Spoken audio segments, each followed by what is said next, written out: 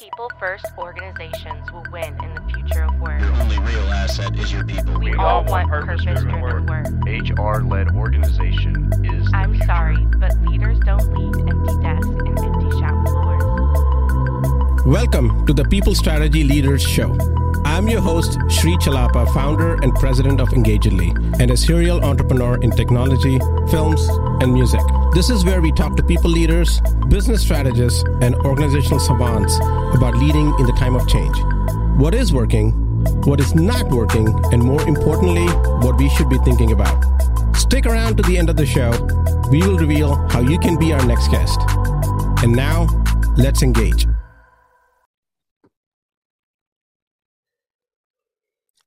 Hello, and welcome back to People Strategy Leaders Podcast. I'm your host, Sri Chalapa.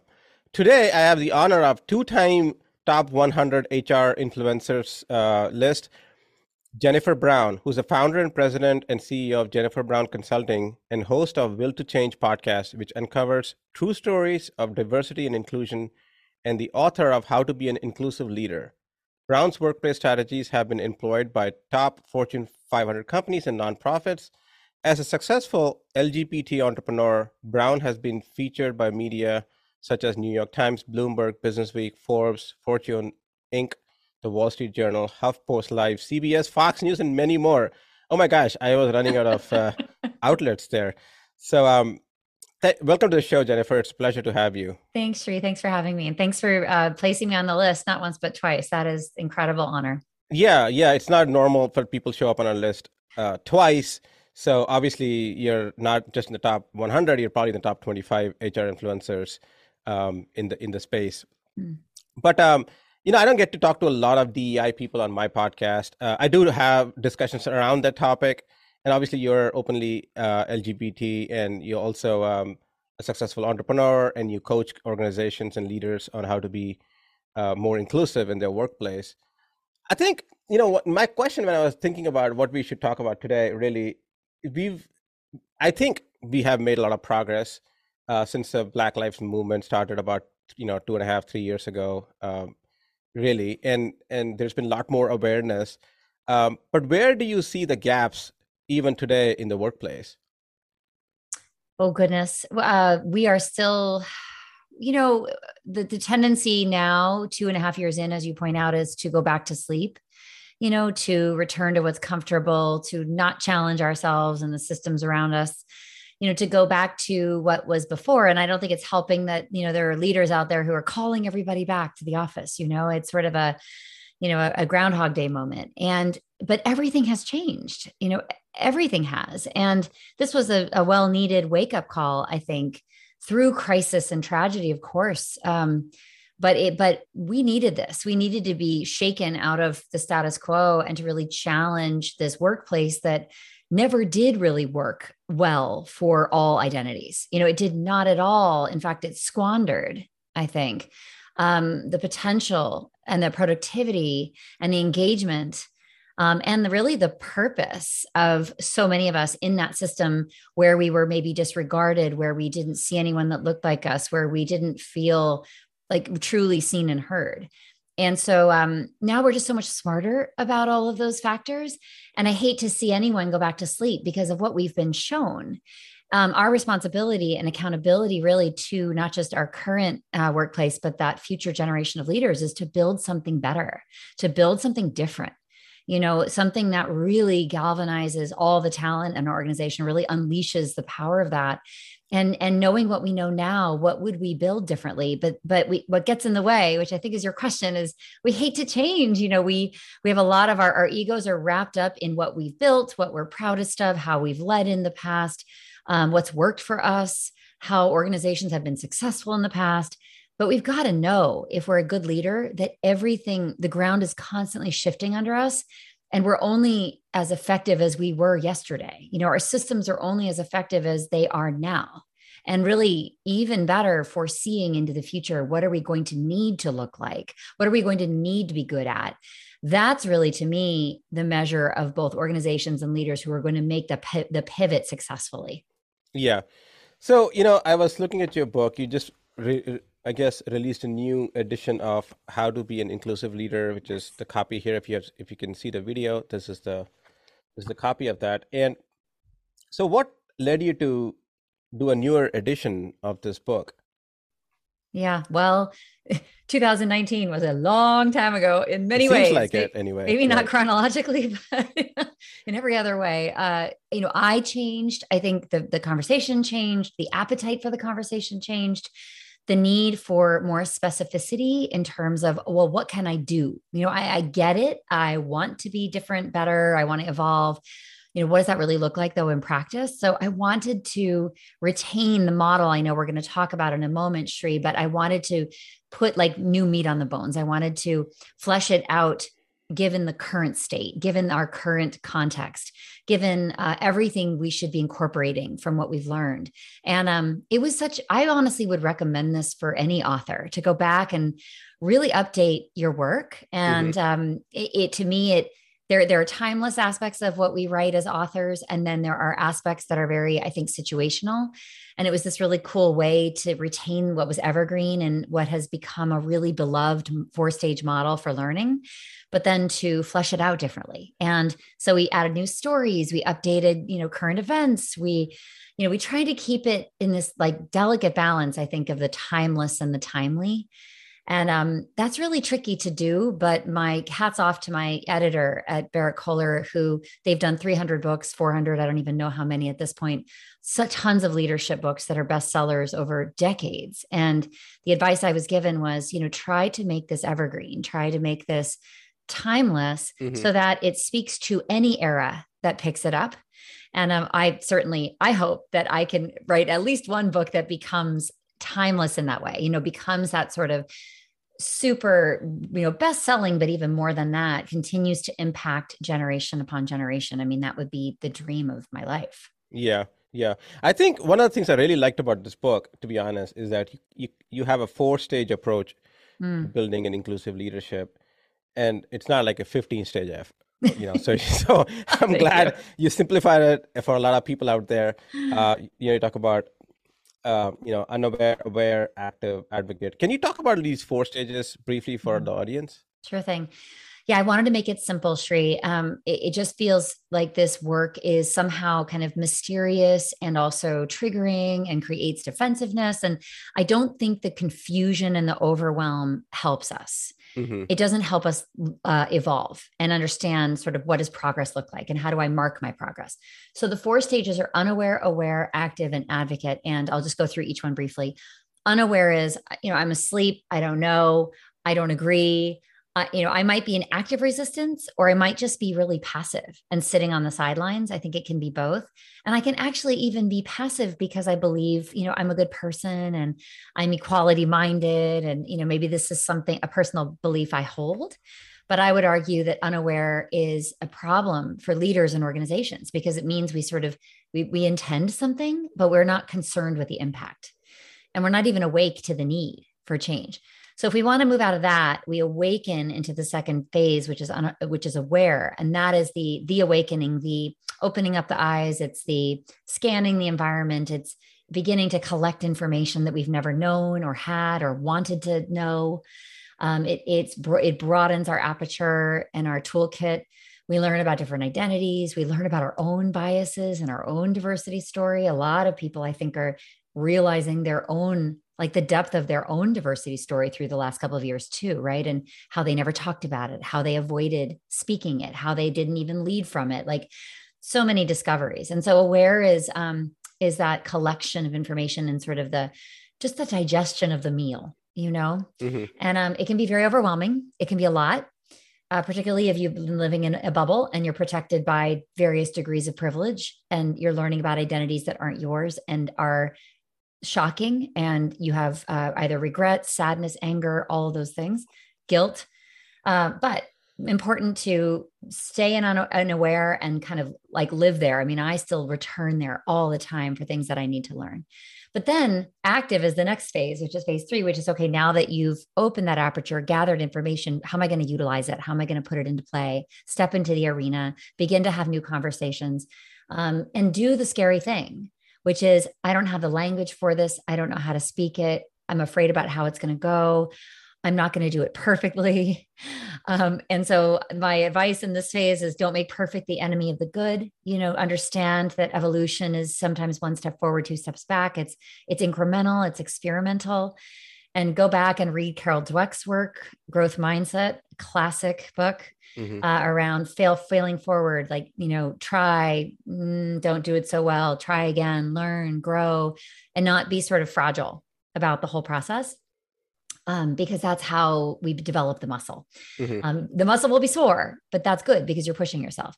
And then advocate is the fourth and final phase, which is, okay, now the muscle is strong. I know exactly how to deploy myself, my voice, my knowledge.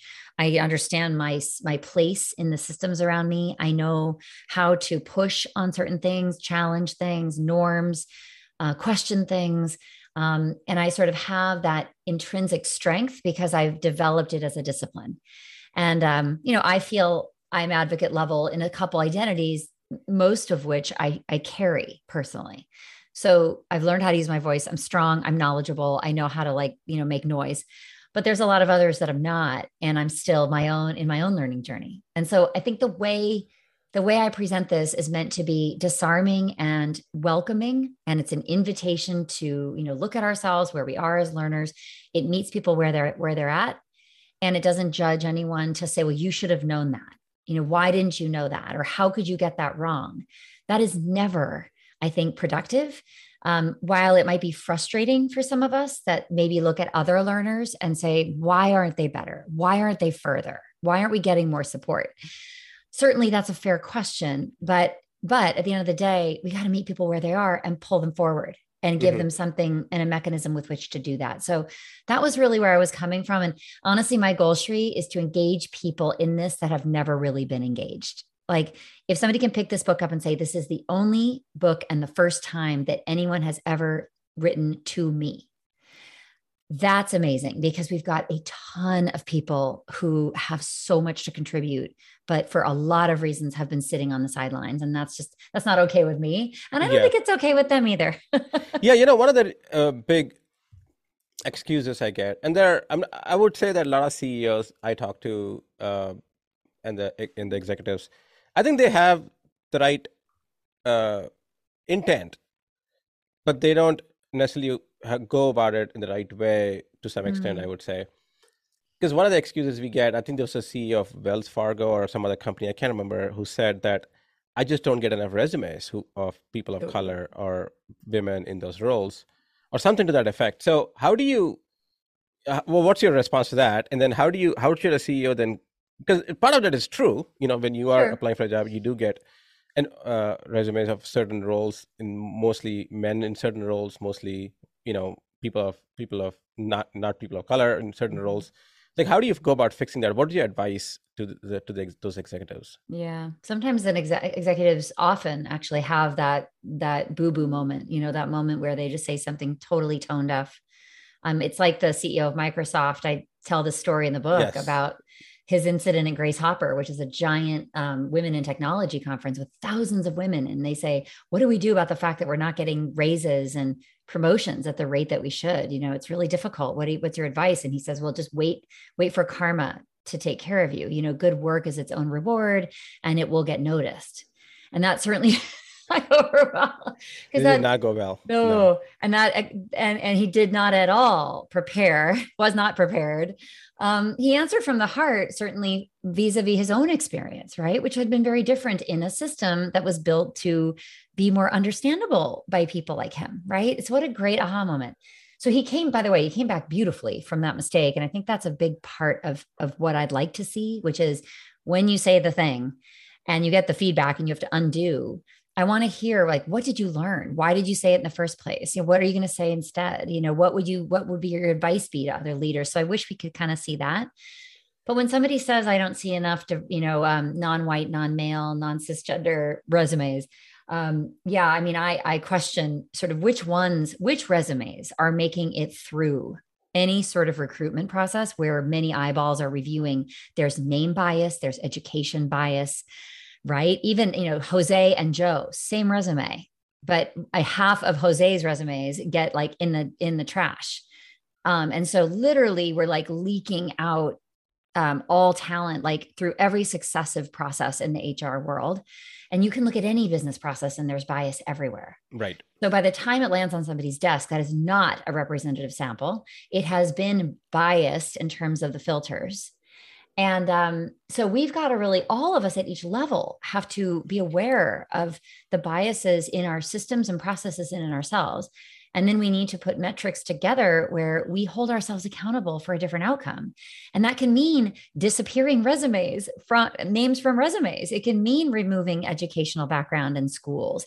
It can mean removing gaps in resumes. I mean, people have deep-seated biases about this stuff, and they don't even know, hence the word unconscious, that they are not giving this person a fair shake. So yeah, I think, and also I would say, where are you looking for talent? Are you looking in the same pools? Are you still, and yes, the answer is we are still fishing in the same ponds, and we're not truly committed to looking outside of what we've traditionally required for a job. I think that's another huge bias is sort of, we've got this super chaotic changing world, but we're using a lot of the same criteria that we've used for years to kind of, pass or fail, candidates. When people are so brilliant in the way they approach work and problem solving these days, especially younger generation, like different tools, different toolkits, different mindsets. I've seen it on my team. I'm amazed. And so you got to also watch out for our criteria bias generationally. And I'll say our as a Gen Xer, like we have to be relentless in holding ourselves to a different standard. Otherwise, we're never going to get these candidates through to where they deserve to be. Yeah. I think one of the problems is also the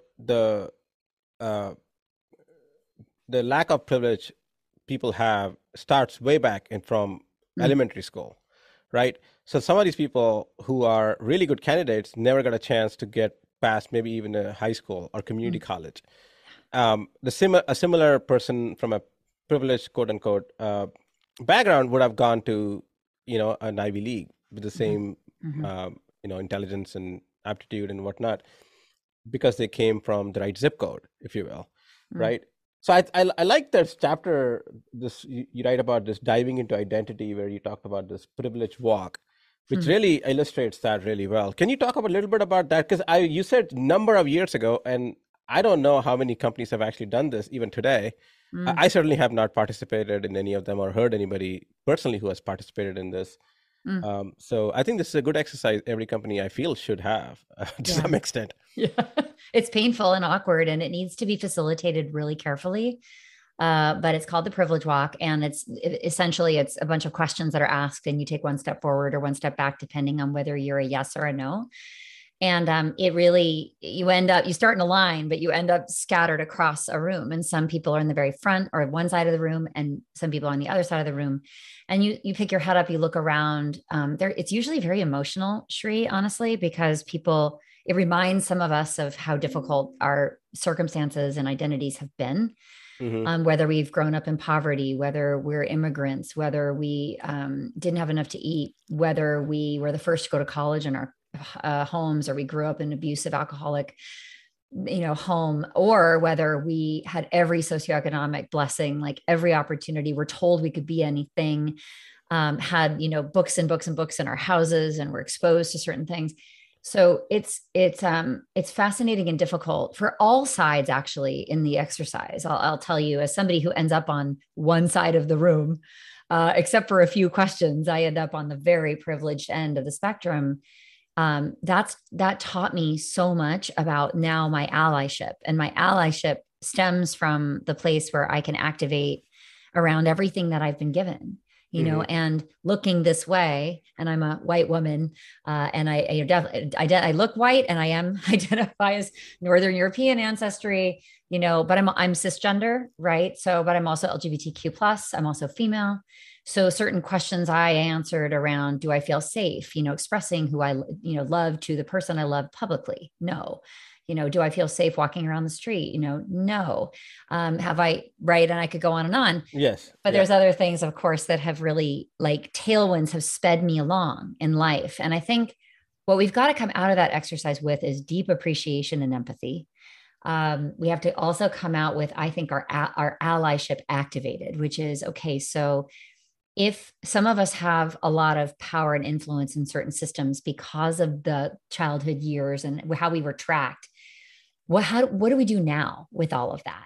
And what do we do for purposes of leveling the playing field? And we talk about what access do you have? Who do you know? What kind of professional capital can you be sharing? How can you be championing for alongside certain people or ideas? And I think some of us have permission to do that because of this unearned, maybe earned, but largely unearned way that people perceive like what club we're in or what identity we're a part of. And they give us access. I've had it happen to me, but I've also had it not happen to me. I mean, when I'm co-facilitating with a cisgender man, regardless of his ethnicity, he may have a lot of male privilege that I don't enjoy. And aligning with him as my ally is a very powerful lift for me. So I think it works so many ways, and we cannot sit in this place of, well, those people have everything, I have nothing. It's not true. We all are this blend of different things. And yes, the privilege walk does that to us and pulls us apart so we can see. But I think that honestly, most humans have a real kind of variety of identities, and some of which are maybe marginalized and some of which are, bring a lot of opportunity for allyship. And all of that is so actionable, especially the allyship stuff. Like right away, you don't need to have special training. You don't need to go, and make, you barely need to plan. You just need to be thoughtful about what can I do that is easier for me to do than for somebody else to do. And I need to go do that. Yeah. Well, this has been very insightful. So Jennifer, I think last question here. So you obviously have a consulting practice around building more diverse organizations. Can you talk to me a little bit about your approach, and how can organizations who are looking for that reach you, and what type of problems are you really solving for them? Yeah. So typically companies, they don't know what they don't know. Speaking of the continuum, they're in unaware and they're coming into aware. Or maybe they're in aware and they want to get to active. So this can apply to companies as well. And we worked across industries. So it really is irrespective of industries, I would say. And more smaller and medium-sized companies are actually beginning their DEI journey. So we get the call, funny enough, you wouldn't think this is true, but we don't get the call coming out of crises usually. We usually get summoned in by companies that really want to do better. They want to accelerate, right? They're going through a lot of change, or they have a new leader who's really ambitious for their D&I, roles and metrics, and trying to, get on the playing field, so to speak. So we get called to really invest with the energy of a client, and they want to go, they just don't know how to go and what to put in place. And we collect data and we give strategic advice. We'll actually build the strategy with them from the top down and the bottom up. We'll institute diversity committees. We'll put things in place. We'll start employee resource groups. We'll deliver inclusive leader training across the board so that everybody's kind of on the same page and working with the same vocabulary.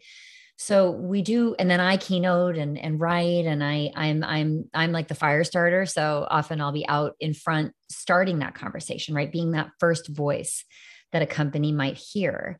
And then, getting everybody excited for the work ahead. And then I have a wonderful team that can kind of come in and build and execute that work. So it's this wonderful situation I find myself in after nearly 20 years in this work, that we can begin the conversation and we can follow it through, like all the way through. And so many of our clients we've been working with for over a year, 2 years, 3 years, as they've progressed and wanting to up the ante, wanting to, set, stretch metrics, wanting to be better and faster. And we love those clients that we can grow with and continue to ride alongside and bring all that, wisdom from our world to bear for them. And so that's basically what we do. And we have like many Fortune 500, 1000 clients. I've always been corporate, but we have some nonprofits and wonderful academic institutions as well. And really organizations are organizations. It's just a question of different stakeholders, right, names, lexicons, et cetera. Yeah. Well, thank you, Jennifer. It's been very insightful. One message I would give to the CEOs is diversity. Practicing diversity and building that in your organization is not only the right thing to do, it's actually the profitable thing to do, because diverse organizations outperform less diverse organizations. That's right. So Jennifer Brown, her book is How to Be an Inclusive Leader. Thank you, Jennifer, for being on the show. Thank you, Shri. Thanks for having me. Shri Chalapa here. Thank you so much for listening to the People Strategy Leaders podcast. If you are a successful leader or a people strategist who would like to be on this program, please visit engagedly.com/People Strategy Leaders podcast. If you got something out of this interview, would you share this episode on social media? If you know someone that would be a great guest, tag them on social media to let them know about the show and include the hashtag People Strategy Leaders. I love seeing your posts and guest suggestions. We are regularly putting out new episodes and content. To make sure you don't miss any episodes, go ahead and subscribe. Your thumbs up, ratings, and reviews go a long way to help promote the show and mean a lot to me and my team. Want to know more? Follow me on LinkedIn and Twitter @Sri Chalapa. Thanks for listening. We will see you next time. And thank you to Patrick Ramsey, sound engineer at Kalinga Production Studios, for recording and mixing this show.